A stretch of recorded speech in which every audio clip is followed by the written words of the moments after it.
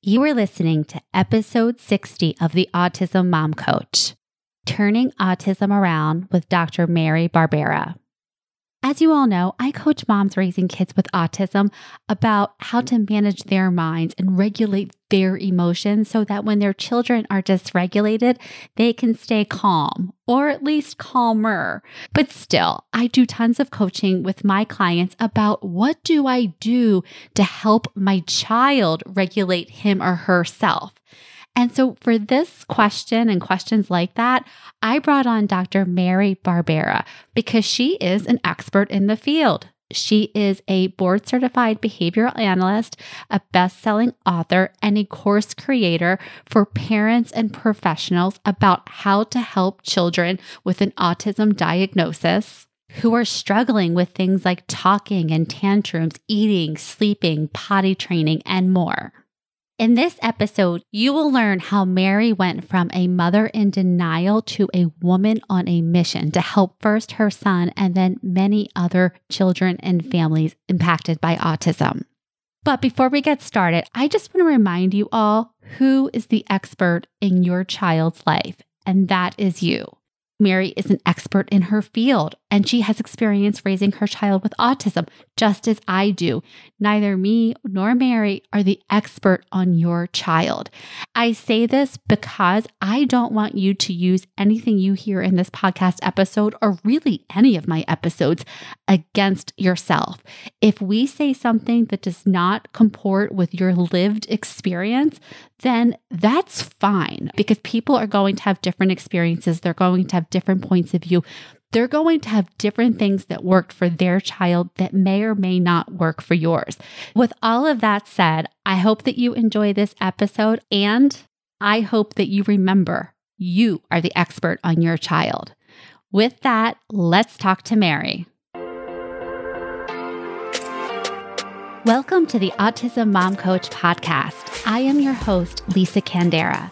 I am a lawyer, a life coach, and most importantly, I am the full-time single mother of a teenager with autism and other comorbid diagnoses. I know what it is like to wonder if you are doing enough or the right things for your child, and to live in fear of their future. I also know that constantly fueling yourself with fear and anxiety is not sustainable for you or of any benefit to your child. That is why in this podcast, I will share practical strategies and tools you can use to shift from a chronic state of fight-flight to some calm and ease. You are your child's greatest resource. Let's take care of you. Welcome everyone to the podcast. I am so excited here to have Dr. Mary Barbera. Mary is an autism expert, and I am going to have her introduce herself. Yeah, so thank you for having me, Lisa. You were on my Turn Autism Around podcast, which aired a little bit ago. And so I'm excited to kind of turn the tables and have you ask me some questions.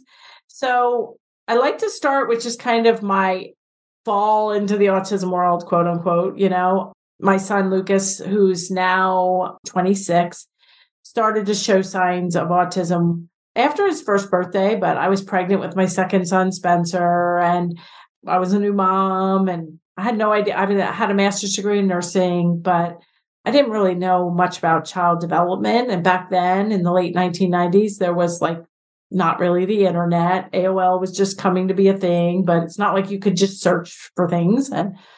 And so I missed the first signs, and my husband first mentioned it when Lucas was just 21 months of age. I was really like, what are you talking about? You know, because I just had my second son, and to me, Lucas seemed fine. You know, he wasn't doing anything alarming. He just, some of the words he had were kind of gone. And my husband, because he's a physician, saw a lot of little kids and just had a better idea of what autism might look like in a toddler.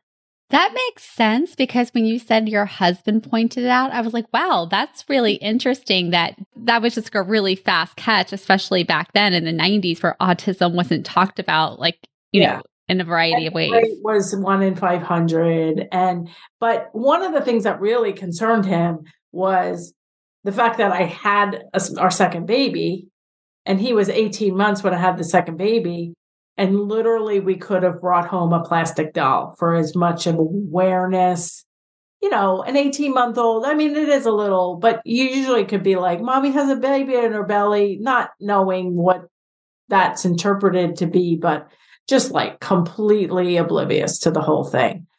So that I think was a concern. And then his language, which actually developed pretty early with some words, before age 1 and stuff, they were still there, kind of what I call now pop out words, but it was all confusing, and then the baby got sick and Lucas got sick. It's winter. We're watching too much Barney, and it's just like, I'm just trying to get through. And then all of a sudden my husband mentions a possibility, which I told him on that day, it's not autism. I never, ever want to hear the word autism again, which is really ironic. Lisa, you know how many times you say it. But I went into a deep state of denial, and that didn't help Lucas and didn't help me. It didn't help anybody, but it is what it is, And so 21 months, and then he didn't get the diagnosis of moderate to severe autism until the day before he was 3, and didn't start intensive therapy until 39 months of age. So, that's a long time. And just, I was a nurse. I still am a nurse technically. And I was always in the neuro field. And so just like that critical first year after a stroke, or critical first year after a brain injury, or the first hour after a heart attack. But, the neuro part of plasticity or changeability of the brain. And really, the sooner you act, as soon as there's any signs or seems to be off track. But that's hard because you're a first-time mom, babies go through phases, each baby has their own personality, babies get sick, it is confusing, but I didn't realize how much responsibility was on me to really look at his development. So anyway, he got the diagnosis. We started applied behavior analysis, ABA treatment, which was back in the 90s, the most proven therapy for children with autism. It still is the most proven, although it has its controversies. And then I became the founding president of the Autism Society in my county. And then I became a board certified behavior analyst in 2003. So we're talking 20 years ago, which is so, ironic. And even after Lucas, was diagnosed, I was very involved with his therapy. And I realized how little people knew, and how much like coordination and dedication. And it was just like, whoa, this is a lot. And I have my master's in nursing administration. I was responsible for 24/7 care, hiring, firing, coordination of care, rehab nursing, coordination with OTs and PTs and multidisciplinary team goals. And so like my background was like really good for all of this, and I was just like, wow, I really have to get more involved. And that's when I became a behavior analyst and wrote 2 books. My first book, The Verbal Behavior Approach, was published in 2007. It's in 17 languages. I've traveled around the world speaking on autism. And my second book was published in 2021, 2 years, Turn Autism Around. And the subtitle is really important to this book. It's an action guide for parents of young children with early signs of autism. Because it basically, I went back down the mountain to gather up the parents who were in denial, who were on waiting lists. This book is also helpful for older kids who are still struggling with talking, tantrums, eating, sleeping, potty training, going to the doctor's, dentist, haircuts without a fuss. All the things, like my son is still functioning. He's 26, but he has moderate to severe autism and an intellectual disability. So he's still functioning in some ways as a 3 to 5 year old, language ability. He can't be left alone. And so I wanted to go back down and write a book for parents who have, child with early signs of autism, with or without a diagnosis, and also help older kids who have more moderate to severe needs. But it's basically about me. It's a lot. I then transformed. So I transformed from mom to behavior analyst to author. And then I became an online marketer and a podcaster and a creator. 8 years now, I've been selling online courses for parents and professionals from over 100 countries. Wow. And that's pretty much what I do all day long. Okay, so we'll get to that in a second. I just want to circle back to a couple of things you said. You said that it wasn't until your son was 39 months old that he got diagnosed. And I just wanted to say that I have a lot of parents who, like your husband, think maybe autism, not sure. And they do actually ask the questions and they raise it with the pediatricians. And I've heard so many parents, especially the parents, first-time parents of boys, saying things like, no, it's just, boys talk later, it's for whatever reason under the sun. So just pointing out that some people could, maybe don't get the diagnosis as fast as they want, but it's because they were put off, by, multiple people like over the course of time. And so that still is happening. I know it happened for me It's very much happening. And like now the rate, instead of being 1 in 500, is 1 in 36. And still about half the kids don't get a diagnosis until kindergarten. And I was in denial, but I still was asking the questions. Could it be autism? And I was getting that false reassurance. No, it's just a boy. He's already talking. He's too warm and cuddly with you. He has some language. And so he was diagnosed one day before he was 3, and he started treatment at 39 months, which again, isn't that late. And I say now, like, it's never too early and never too late to start good child-friendly therapy, whatever it's called. And so if you're out there listening and think, well, I already have an 8-year-old or a 12-year-old, or it's not too late. And if therapy is great and working, the child's happy, the child's making progress, you're not stressed, great. But chances are something is not as great as it could be. And that's where I do believe that as a mom and a professional, and with all my experience, I do know how to turn things around in kids of any age or ability level. So why don't you speak to that? What do you mean by turn things around? Are you talking about curing autism, or is this something different? No, that's a good question. And I've gotten, people that don't like the title of my book, they don't like the title of anything I title, which is hard. It's hard to title things, even the term autism mom. Oh, yeah. I get hell for this all the time. For anything. And you just like, you go to title something and it's like, it's 3 to 4 words. You got to put them together in some kind of unique way. You got to catch people's attention so they know what it's about. Right. So when I came up with the title, it was actually to name my podcast. And I was taking a how to do a podcast course. And it was like 3 to 4 words, your subject in the title. SEO. And I thought turn autism around was catchy. And it doesn't mean curing. It means turning things around. People are like, well, I don't want my autism turned around. Well, good for you. God bless you. If you are, just like I said, if you've got therapy going, your child's happy, you're not stressed, everything's going well, the child's making progress, awesome. Then you probably don't need or want to listen to me. But for 90% of the people I know out there, things could be improved. In my life too, it's like, not like it's a moving target. Yeah. Okay, now we want him to floss his teeth. Oh, now he needs to shave with a real razor. Oh, now he needs to go to the food bank to volunteer. And what does that look like? And what about if he's midway through the line? I mean, there's constantly stuff, right? Absolutely. That you have to learn about to make it better. So what I say is turning autism around means we work on increasing language, decreasing tantrums, improving picky eating, sleeping, potty training, going to the doctor's, dentist without a fuss, and having each child reach their fullest potential and being as safe as possible, as independent as possible, and as happy as possible. It's all based on the science of ABA. The science is always working. Like people are like, I don't like ABA. ABA is the science of ABA is always working. It's like saying you don't believe in physics.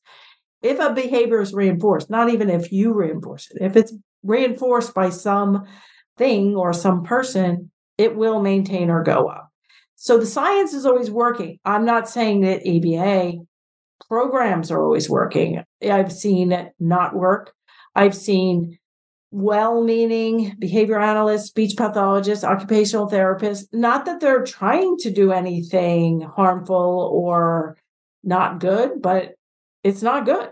So I don't care what you call your therapy. I like to train parents because I think, like Lisa and myself, I mean, we're what I call very gung-ho parents. And even if I know we're going to talk more about problem behaviors, but even if your child goes to a clinic or a school and they've got problem behaviors at or near zero there, if it's not problem behaviors at or near zero across home, school, community, new situations, old situations, going to the doctors, there's room for improvement. And I just believe that, especially if you've got one highly motivated parent, you can make a lot more progress.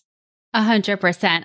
So before we move on to where you shine with the problem behaviors and everything that you just mentioned, I wanted to go back to, you were giving some details about your job. I think you were a managing nurse of a program. So tons of responsibilities, very, I imagine, organized person, take charge, leadership person. And I see that in so many of my clients, what I call very type A motivated people. And so they get the diagnosis and they're like, let me at it.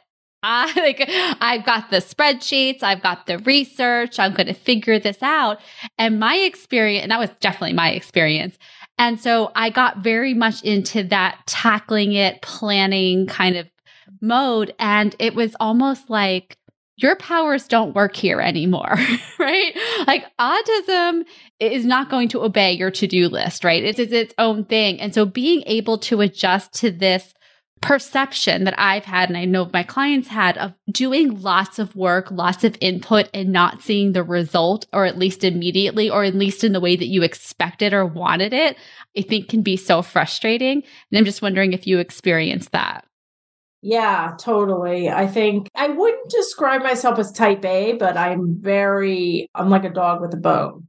And I'm like, I'm going to figure this out. I'm going to roll up my sleeves. I'm going to give it the college try, and I'm going to try to, tackle things and make things better. And, a couple things. There was a book that I read early on, Let Me Hear Your Voice, that the author said, you have to work like it all depends on you and pray like it all depends on God.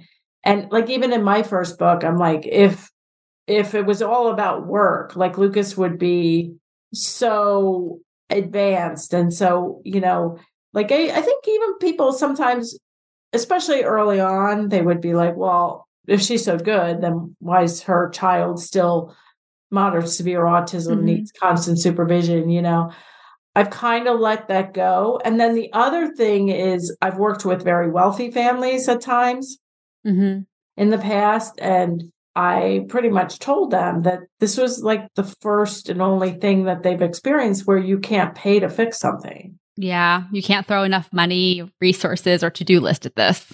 And, they flew me to places and, wanted me to fix things. And I'm all about putting my 4-step system in place and making things better. And I mean, I can't imagine where Lucas would be if I wasn't a behavior analyst and a registered nurse and an advocate and all the things. And the other important thing, which I love what you're doing, Lisa, because I've interviewed you, is you only have one time for Lucas to be 3 or 4 or 9 or go for his first IEP meeting or turn 14, the age of transitioning, or so you only have one, chance to get that period right. But at the same time, you also yourself only have one life, and your other kids only have one life. So I see a lot of times, especially early on, and I did it, and I'm sure you did it too, like kind of throwing yourself overboard. Yeah. And then you have to at some point go like, whoa, let's not throw out the whole family jumping overboard, and every family's different and every child's different, but we really have to put our oxygen mask on first, and we need to really just not chasing after, miracle things. And, it's just hard to know what to invest in. And it's not like anything else. I mean, I have a relative with MS, and then she's got to go off this med and on this med, it's like, you don't know because everything's kind of an experiment, right? So is this going to make it worse? Is it going to make it better? It doesn't really make it better. It just makes it not progress. Well, how do you know how it, nobody has a crystal ball to look backwards or forwards. And so you just have to do, what you think is best going forward. I completely agree. Like, I remember when we were presented with different therapy options when my son was younger. And, this was way back before ABA was covered by insurance, and, there weren't clinics, at least that I knew of, or around me, and deciding which path we were going to go. And I just remember telling myself, this is the road we're going to walk down, and I'm not going to look down the other roads anymore. I did my due diligence, but here's where we're going. Because if I keep thinking, oh, what if we did what, this person's parents or that person's parents were doing, what would things look like? I would never be able to get the benefit out of what we were doing. And I would just completely second guess myself. And that would be a miserable experience. Mm-hmm. And on the other point of what you were saying, when I got to the tween mark, or the teen mark with my son, and things were getting more and more challenging, I was at the point of okay, I've gotten through to this point, but how am I going to keep going to middle school, to high school? What will this look like?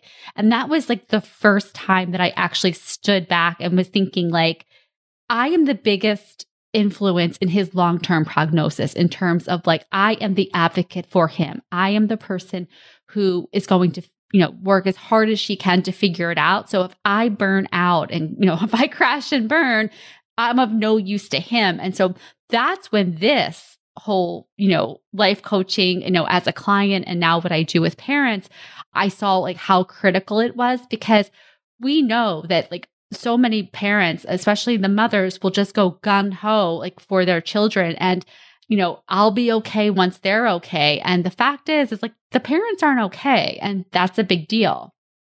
So Mary, I want to shift on to where you shine. And I know that you work very closely with families on how they can help their children with problem behaviors. And you mentioned a couple that I hear about all the time, the dentist office, clipping the nails. And so take us through that. What do you offer? How do you offer it? And all the things.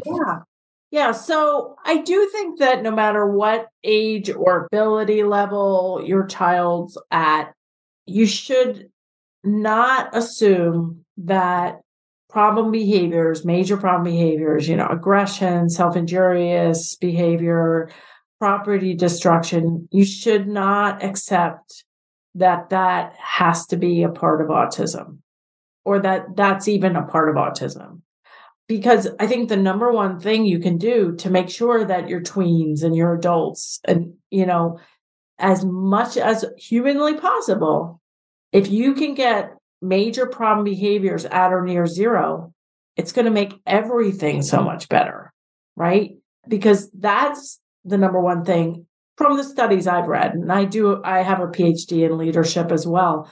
And I've done, leadership kind of papers, and also moms. I actually published an article way back in 2007, the experiences of autism mothers who become behavior analysts.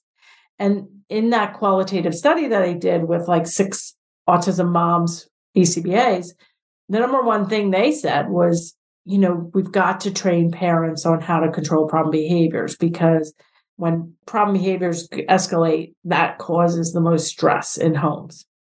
So my big thing is we've got to get problem behaviors. I've got to take my 20 plus years of experience as a behavior analyst, and also my experience as a nurse with a master's and a PhD and an advocate. And I've got to translate that to parents and professionals. Because even behavior analysts and speech pathologists, if they don't understand how to not reinforce problem behaviors, it's going to get reinforced. And so then, the haircut going bad, or the hold down for the blood draw, is going to could literally affect bath time or shower time, or getting your family pictures taken. You're like, how can that be? But I have an example actually in chapter 13 of Turn Autism Around is a chapter called Doctors, Dentists, and Haircuts.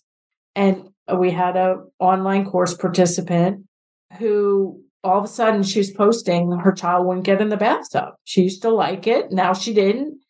And what should she do? And I went in and I said, by chance, did anybody hold her down for anything at a doctor's? And she was held down the week before.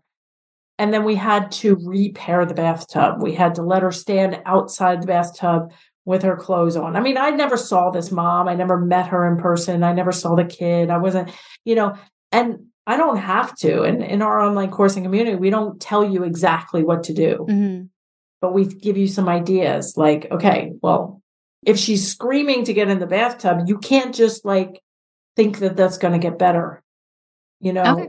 on its own. So you have to back up and repair the situation, like bathtub toys, letting her stand outside, letting her wear a bathing suit and just stand up, splash around. And within a week, she was all better, asking for more bath time. So I asked Michelle, okay, exactly what did you do? And it's in this chapter. So, 210 is the actual list taken from our ideas of what she had to do in order. But it's the same procedures for repairing, haircuts, nail clipping, blood draws, dental checks. And okay. So that's all the repair. What do you do to prevent? well, no matter what the problem behavior is, we want to go through the 4 steps of the Turn Autism Around approach. We need to assess what's happening. So assess, okay, what are not just the big tantrums look like? What are all the problem behaviors? And not just about problem behaviors. So in my book, I have a 1-page assessment that I actually invested a lot of time and money with a computer software company. You can do the whole digital assessment for free at this point. So anyway, that assesses quickly in 10 minutes where your child is at in terms of language, in terms of sleeping, eating, potty training, and problem behaviors, safety awareness and problem behaviors. A lot of our kids have big safety issues too, elopement, water, traffic, strangers. So we need to get a snapshot of everything, because if a child's on the floor having a tantrum and I come across this, my questions aren't going to be, well, they're going to be, why is she crying? Why is she on the floor? But my first questions are going to be age and ability level. Like, does she talk? Okay, is she 2 or is she 5? And then why is she on the floor? Why is she crying? If nobody attends to her, does this escalate to self-injurious behavior? If somebody does tend to her, does it escalate to aggression? And then also, how often does this happen? Is this 5 times a day or 1 time a week or 1 time a month? So there we're getting an assessment. And I think people want to dive right into, what should I do? What's the reactive strategy? It's the wrong question. Because if we get into self-injurious or an aggression, it's not a win-win. Reactive strategies are just a Band-Aid to keep the child safe. So keep the child safe is what you do when it's happening. If the child's small enough, you can pick them up from the parking lot and put them in the car seat. That's what you do. If the child's, too big, but will stand up if you offer them a Pop-Tart, and even in the middle of a problem behavior, if they're in the parking lot on the ground, you do whatever you need to do to get them up. But then you have to think, okay, we got to assess, we have to, make a plan. We have to spend 95% of our time preventing. So preparing and repairing the tub, for instance. Wait, can you just go back and say, what are the 4 steps? You said assessment. So assessment, plan, teach, and use easy data to evaluate. So those 4 steps are the steps of the Turn Autism Around approach: assess, plan, teach, and evaluate. They're also the 4 steps of the scientific method. But it sounds simple and then it sounds complex, and it's both. Because not only do you have this circle of problem behaviors happening, you've got the circle of language and language acquisition, and you've got the circle of self-care. So when they have a problem behavior related to picky eating, that's desensitization, but that might also be an oral motor problem with swallowing. It might also be a sensory, can't tolerate different textures or the sights of different colored foods. It's so complicated, right? So with dressing or grooming, or is it a bathtub, she won't get in the bath, or is it they won't transition from a bath to a shower and they're to the age where you want that to happen. So a couple of key points. You need to start with an assessment, not just of the problem behaviors, but the whole picture as quickly as possible. And you want to spend 95% of your time on prevention. You want to use 8 positives to every negative. So it's a common occurrence if I would, and I don't do independent evaluations anymore, but if I did, if I went into a kid that was struggling, a lot of times they would be like, stop that. Nate, I told you, if you don't stop that, we're going to lose recess. Stop kicking the chair. Something, it's negative, negative, negative, negative. It needs to be the opposite. It needs to be positive, like the way you did that. Good, holding your pencil correctly. Oh, that was awesome. Good saying cow, whatever the language is about. Our kids we all need 8 positives to every negative. If you go into a work situation or a relative situation and it's negative, you want to get out of there. Yeah. Our kids need positive, child-friendly techniques. So I would just say, really take a step back, and the goal should be to get the major problem behaviors at or near zero, and you're probably going to need help. And I have lots of resources. I have my book, I have my digital assessment, and I have my online courses, which can be helpful. So you said earlier that 90% of the time needs to be spent on prevention. What does that look like? Yeah, it's actually 95%. 95. It's arbitrary because it doesn't really matter. It's just most of your time, you need to have that positive, child-friendly approach. And so you need to be working on, repairing, the bathtub, or you need to be serving with picky eating, for instance. You need to be serving foods your child will eat 95% of your time. You might have a program that you work out, maybe with a feeding specialist if your child is, having severe feeding issues, but maybe it's just reading a chapter of my book or looking at a blog. I have a chart that I encourage people to make. I mean, it's in my book. So it would be, say you have an extremely picky eater. So you get out a piece of loose leaf or you get the chart from my book and you basically do it 3 columns. So one column is easy, one column is medium, one column is difficult. So in the easy foods that your child will eat any time of the day or night, or it's usually a bunch of junk food. Right. Chicken nuggets, mac and cheese. Chicken nuggets. But a lot of kids will only eat certain chicken nuggets. Mm-hmm. So is that the case for your son, or was it? Honestly, he would eat any. He wasn't a picky enough eater for it to be a problem. Put it that way. Okay. Yeah. But you've heard of other people. Yes, absolutely. Dinosaur-shaped nuggets. So in the easy column might be dinosaur-shaped chicken nuggets, right? And maybe McDonald's chicken nuggets. So in the medium column, and maybe no fruits or vegetables, right? Mm-hmm. And then in the medium column, those are things that your child will eat if they're really hungry or they've eaten in the past, or sometimes if you stand on your foot and it's a full moon, they might eat it. And in that medium column might be Wendy's chicken nuggets or Tyson's chicken nuggets, or maybe blueberries, or maybe dried bananas or something like that. And then in the difficult column are all the foods you want them to eat, but there's like little to no way that they're even going to tolerate the food, let alone eating it. So some preventative strategies would be, and this is outlined in my book and my courses and everything, is prevention number 1 is stop allowing total grazing throughout the day. Like there was, one of my clients who refused breakfast and then he was allowed to have 2 bowls of Lucky Charms walking around throughout the morning. So stop the grazing of foods and junk foods so that the child is literally hungrier at mealtime, right? So then even serving meals, so that would be one preventative strategy. You would use your easy, medium, difficult chart to serve foods at a table that are easy. And then you might start incorporating, because the child will be hungrier, right? Because they're not grazing throughout the day.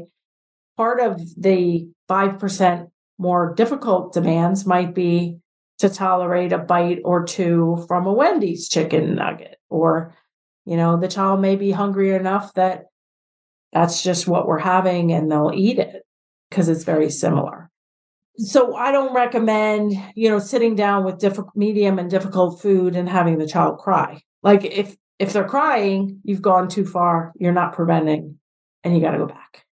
So, Mary, is the idea then we would only feed our kids food that they would like and they would never get upset? Because if so, how would we get them to, I don't know, have a more well-rounded diet? Right. So in the beginning, if we have problem behaviors, the child screaming and crying, or worse yet, screaming and crying and having aggression or self-injurious behavior, the child's not learning, you're getting stressed out, the whole family's getting stressed out. And so how much of that well-balanced food are they actually ingesting? Probably nothing. And if a child's crying, you should not be feeding them. There's too big of a choking hazard. So yeah, in the beginning, you are going to use those preventative strategies to feed them easy foods that they're going to like. But at the same time, you're also going to be preventing grazing and ingesting lots of junk food throughout, so that eventually when they come to the table, then you can start doing 2/3 or 3/4 of food they like with some medium foods, not some difficult foods. You can go like, oh, we're out of yellow macaroni and cheese. We have white macaroni and cheese today, but you only have to eat a little bit of it. Okay, I see. But we really need to stop accepting that having temper tantrums over food is normal, that having temper tantrums over going to the dentist is normal. We have to prevent them. And it's a lot of work, but you know what? Especially as children are getting bigger and growing older, if you hold them down at 2 or you force them at 3, it's not going to be pretty when they're 6 and 10 and 25. Yeah, I certainly agree that that's true. It does not get easier as they get bigger. I would also want to interject for my audience, because I'm talking to autism moms about how they are often putting a lot of burden and responsibility on themselves. And of course, that is what comes with having a child with special needs. But I also don't want the message to be, and if your child is having a temper tantrum, that's because you failed. Oh, no. I mean, kids will cry here and there, but we shouldn't just accept that that's the way it's going to be, because there are better ways. And eventually, I say, okay, if your child is having major problem behaviors, it's usually because the demands are too high and or reinforcement is too low. So if I gave you $1,000 for your child to have a good day or even an hour with no problem behaviors, we would have to flip that to be really high reinforcement, really low demands. So what I'm saying is moms and dads and therapists really need to kind of be the spoiling grandma to get things better, right? To get you back paired, to get the food repaired, to get the kitchen table repaired. And then once we have the reinforcement really high and the demands really low, then we can systematically fade in demands. Because what I see is people just being like, well, that's just part of autism. We're just going to have every mealtime and every bedtime and every homework time be a battle. And it doesn't have to be. Well, I think it's such a great point that you bring up about having the reward and benefit being really high and the demands being low, because I know for myself and for sure some of my clients, there's an internal resistance to that we're sometimes not even conscious of like, you should just do it, or I shouldn't have to work this hard. It shouldn't be this way. A lot of what I talk about, like the resisting of reality. And, I think a lot of us might have this idea, kids are supposed to, do this because I said so. And so could you just speak to that in your role as a professional, but also a parent who has lived this? Yeah. Well, and this isn't just for kids with autism. I mean, I have another son who's 18 months younger than Lucas. He's in medical school now, and he was a picky eater. He slept like crap. I didn't know what I was doing back then. I wasn't a behavior analyst when they were little. And so these are just like very good parenting strategies. It really doesn't have to do with autism. If you have a picky eater, if you were extremely picky or you were starting a brand new job and I said everything was going to be super hard, you'd be freaking out, right? If I sat down to learn to fly a plane and you kept going on and on about the buttons and I have no idea what you're talking about, and I start crying, I start hyperventilating crying, and you keep going with the buttons, nobody's learning Yeah. anything. So this really, it just has to do with positive, proactive parenting and just easing the demands, for our kids with autism, especially. There's additional sensory issues. There's additional language comprehension issues. There's additional tolerating, smells and the sight of food. And so we don't have to think that this is all going to change overnight either. But, really breaking things down, saying, okay, let's try to use the $1,000 meal. If I was given $1,000 for him to sit at the table and eat, even if it's more junky food or the dino nuggets that he likes, like, can he do that? My son does that. My son eats chicken and fries in the air fryer every single day of his life. Is that bad? I mean, he could have a well-balanced, what? Takes multivitamins. I think we just need to adjust our expectations too, that it doesn't have to look perfect. I mean, he eats raw spinach with his chicken and fries. Does he have the most well-balanced diet? No. Could I work on that? Probably. But it's like, you can only do so much, right? Right. No, that's such a great point. I do think problem behaviors across the board are something that you can't not work on. Yeah, because I think that there are a lot more consequences to those behaviors, especially as the child gets older and bigger. And it goes from like, oh, they're cute little kid to like, they're a big person who's acting out.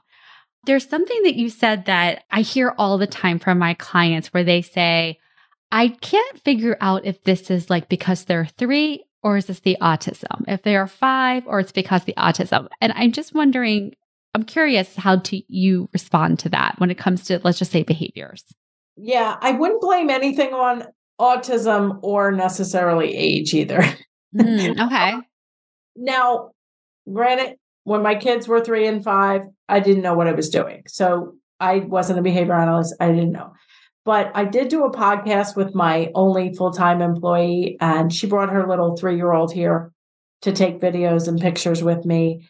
And he started throwing things and started hitting her. And she has a master's in special ed, and she's been through all my courses and everything. And she was like, no, thank you. We don't hit. You need to pick that up. I mean, very pleasant. But, he was starting to have more tantrums and more, hitting and throwing. For a 3-year-old, you'd be like, well, that's 3. But I'm like, no, it's not my kid. So I wasn't like, no, right.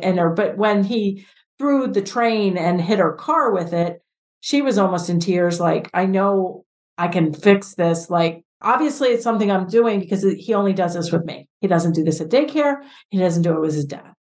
So she was aware that any behaviors being reinforced is going to maintain or go up. So while she was on her way home, I wrote her an email and told her the steps I would take, and all child friendly. And within 2 days, his hitting and throwing went to 0. And he's a year older. And they took him on a cruise, at 3.5. And these other kids were misbehaving and stuff. And Everett goes, that is not the way we act. So what did you tell her? Can we have this email? Yeah, actually, it's on the show notes. I believe it's 185, marybarbera.com/185. In the show notes, I actually put the email. But basically, because he was, he was 3, but he was like, he's typically developing. So I said to her, you need to sit down when he's calm, you and your husband, and tell him that since he's 3, you're going to have a new rule that there's going to be no throwing except for outside balls you can throw. But inside the house, there's no throwing and there's no hitting. And if he does throw, if he forgets and throws, mommy or daddy are going to take anything, because he was also like coming into my house with 2 things, like a dinosaur and a train. And so then that was control, and safety reasons. He couldn't hold hands and stuff if he's hoarding stuff and insisting on carrying things. So if you throw something, we're going to gently take everything out of your hands until you're calm, and then you can have your things back. And that was it. And then we were just going to help you put your hands to yourself, and we were going to wait until you're calm, and then we could go on. And basically they had to do that procedure like twice for like less than a minute. And then, he was like at the beach a couple months later, and his cousins were throwing sand. So he said, Mommy, am I allowed to throw sand? She's like, I don't think that's a good idea. He goes, oh, okay, I'm not allowed to throw sand. I feel like that might take a little bit longer for a kid with autism. Right. It might, but there's, you asked, is it age or is it autism? Yeah. In my mind, it's neither. It's just not setting like a consequence and expectations. Like he wasn't throwing and hitting at school because they had the expectations. Not that I don't like timeout. I don't like any punishment, but gently taking things out and allowing them to cry for a minute, I think is worth it in the long run. And then Rachel was able to take her baby, Everett, and a 5-year-old niece to the zoo by herself because she knew Everett would listen. He would hold her hand. So I think when kids start to act out, I don't think we should blame it on anything. I think we should come up with a plan to get those major problem behaviors to zero. Okay. Mary, thank you so much for that. I love having your perspective, given your background as both a parent and a professional. Is there anything else you want to end with, and tell us how we can find you? Yeah. So marybarbera.com is my website. If you're out running or running errands or whatever, and you don't know how to spell my last name, you can always search Mary Autism plus whatever topic you're struggling with or somebody's struggling with. I have, free guides for potty and for sleep, and I have video blogs and all the things. I also think that, if you're having major problem behaviors or even minor problem behaviors, and you're also having problems with talking and picky eating and sleeping or any of those issues combined, I really do think your best path forward is to join a course or community with me. I just recently talked to somebody in the fall, and she was all excited. She was thinking about joining my online course, and she's like, well, I have a 5-year-old and I've listened to every single one of your podcasts. And that's over 200 episodes, and each of them are like this long. Right. Like, you need to join the course. Yeah. And she did. And then I interviewed her, and now she's in our Train the Trainer program, and she's glad she tried it. Because I think staying in what I call like the sea of free, especially when you're dealing with major problem behaviors. I mean, that all sounds well and good for Rachel and Everett to get us throwing to zero in a day. But like, you're right, Lisa, it gets more complicated when kids have multiple issues. And I really do think that, at least considering the course and community is a great idea. So Mary Autism plus a topic, marybarbera.com, get you to all my resources, and, just stay in touch. Like Lisa's, services are great. And I really do think that like a combination of using Lisa for, your own mindset and keeping your sanity and pushing forward without losing yourself, and then learning like the really practical step-by-step strategies to get you to the next level might be a really good combination. Yeah, I coach a lot of my parents who are starting on different services, whether it's ABA or having therapy in their house, but how they're managing their own emotions and reactions around that. Because when you start to implement these different practices, extinction burst, right? Like sometimes it gets a bit harder before you see that progress, and working through that can be really difficult. And then when you layer things like kids getting sick and lack of sleep for, days or weeks, like it gets complicated. All right. Well, thank you again. And I will be seeing you in person in a couple of weeks, right? Yeah. Yeah. We're both going to Minnesota. I'm going to Minnesota for the More Than a Caregiver retreat, where you will be a keynote speaker. Yes, I will. I'm looking forward to it. I'm so excited. I'm going to meet you in person. That's awesome. Yep. I'm going to be doing a breakout room on Saturday, so I will see you there. All right. Perfect. Well, thank you. All right, Mary. Thank you so much. Thank you, everyone, for listening to the Autism Mom Coach podcast. If you want to get links to Mary's resources, go to the show notes. And if you have not already, please sign up for my free webinar. Overcoming Burnout in 5 Simple Steps. It will be available one more time this month on April 20th at 6 p.m. Eastern. Thanks, and talk to you next week. Thanks for listening to the Autism Mom Coach. If you want more information or the show notes and resources from the podcast, visit theautismmomcoach.com. See you next week.